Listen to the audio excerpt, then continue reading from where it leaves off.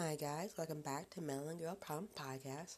Today is the last episode of this season for season 1 of Melon Girl Problem Podcast.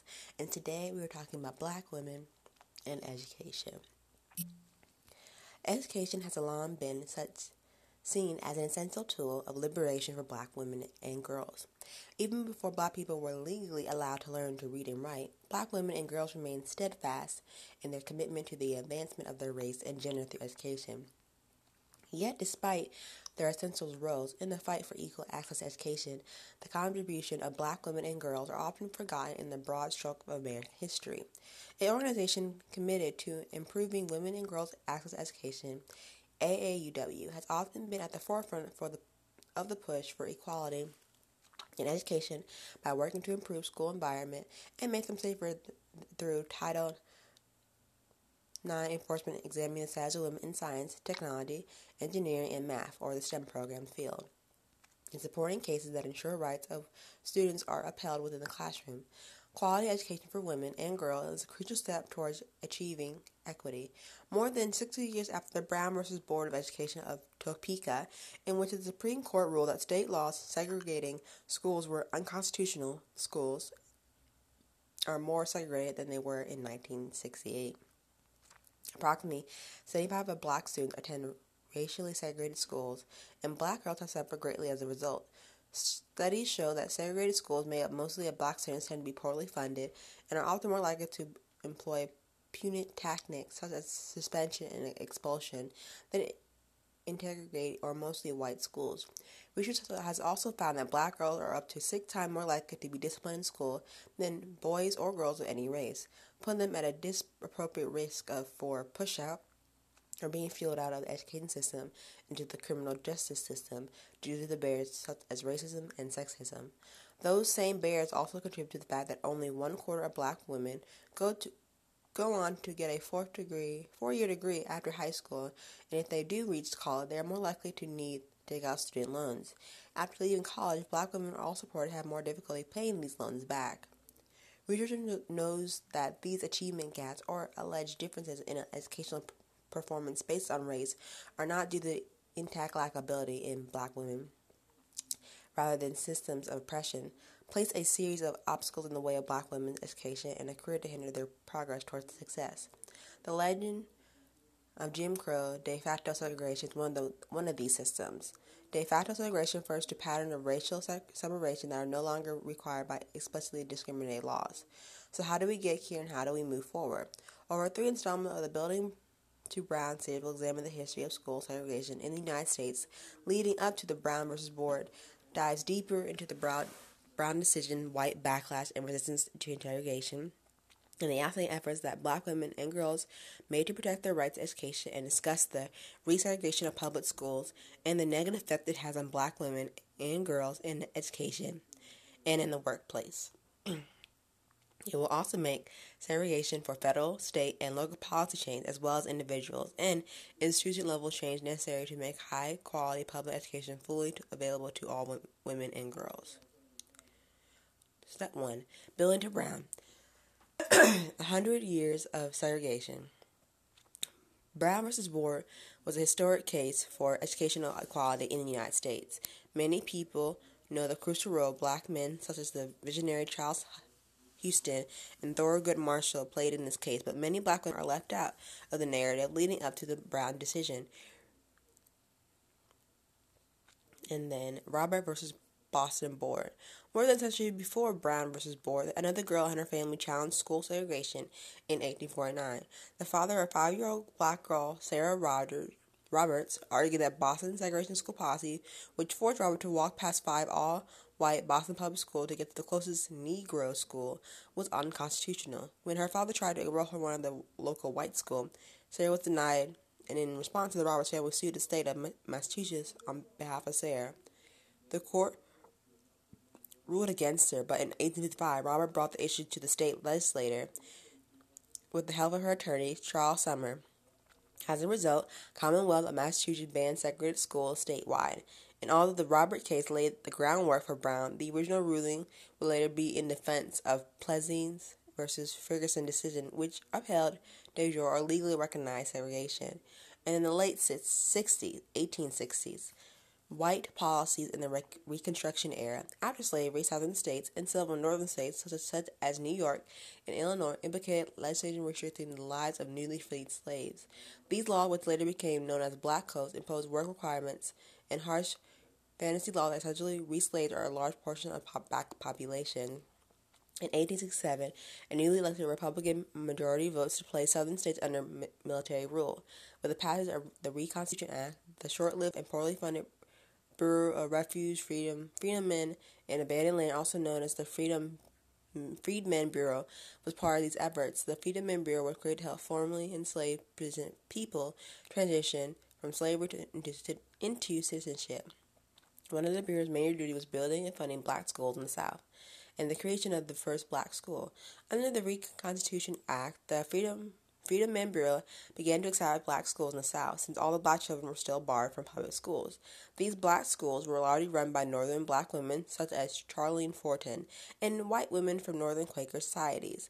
Among these, the first schools were the Shambaze School, whose first student body features more girls than boys, and the Richard and Colored Normal School and Armstrong High School was the first black high school was established in 1870, originally called the Preparatory High School for Colored Youth. It still stands today in Washington, D.C. as Paul Laurence Dunbar High School, and then codifying the Jim Crow practice. As a white-dominant South legislator regains power, they implemented new laws to enforce white supremacy and black interference in response to the 13th, 14th, and 15th Amendment, which would only afford former slave citizenship and equal protection under these laws.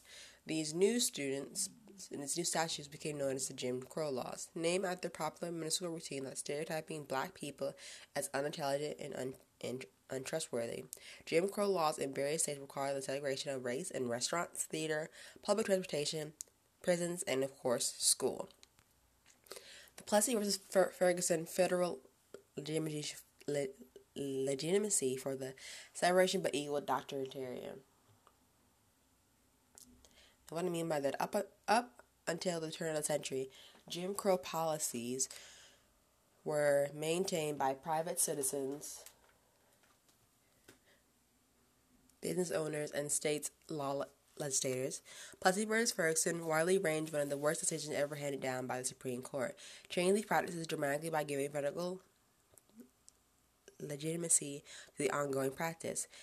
Helmy Pleasant, New Lorraine civil rights group Con des Citoyens, or in English, Citizens Committee, challenged the Separated Car Act of 1890, which required slavery trains in Louisiana, and the court ruled that with these separations, accommodations did not violate the 14th Amendment as long as the accommodations were equal. Of course, black and white accommodations were not equally funded, and therefore they could not be considered equal in any real sense. The endorsement of the separation but equal doctrine legitimized the South's segregation practice in many sectors, including education, and the establishment of the first school for black women.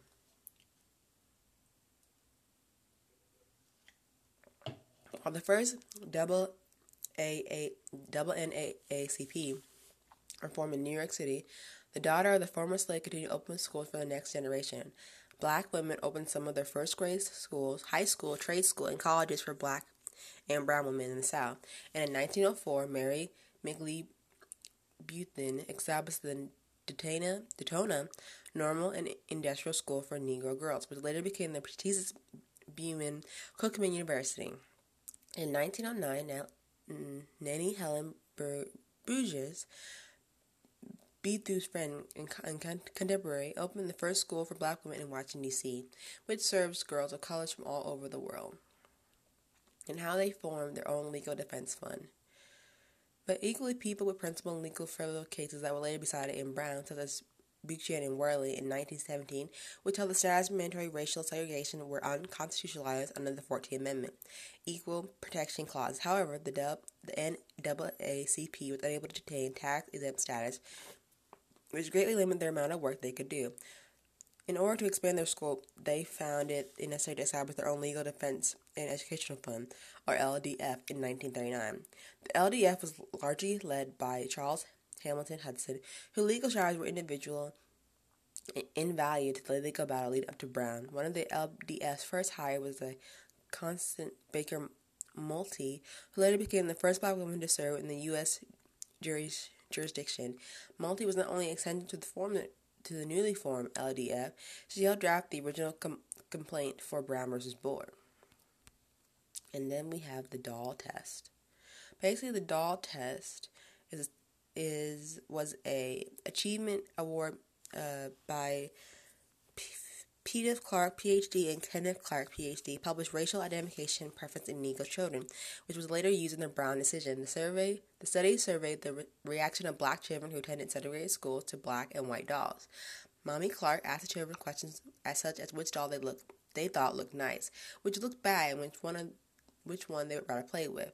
She found that black children overwhelmingly assigned positive attitude to the white doll and negative attitudes to the black doll, demonstrating that low self-esteem and self-hatred could be linked to racial segregation.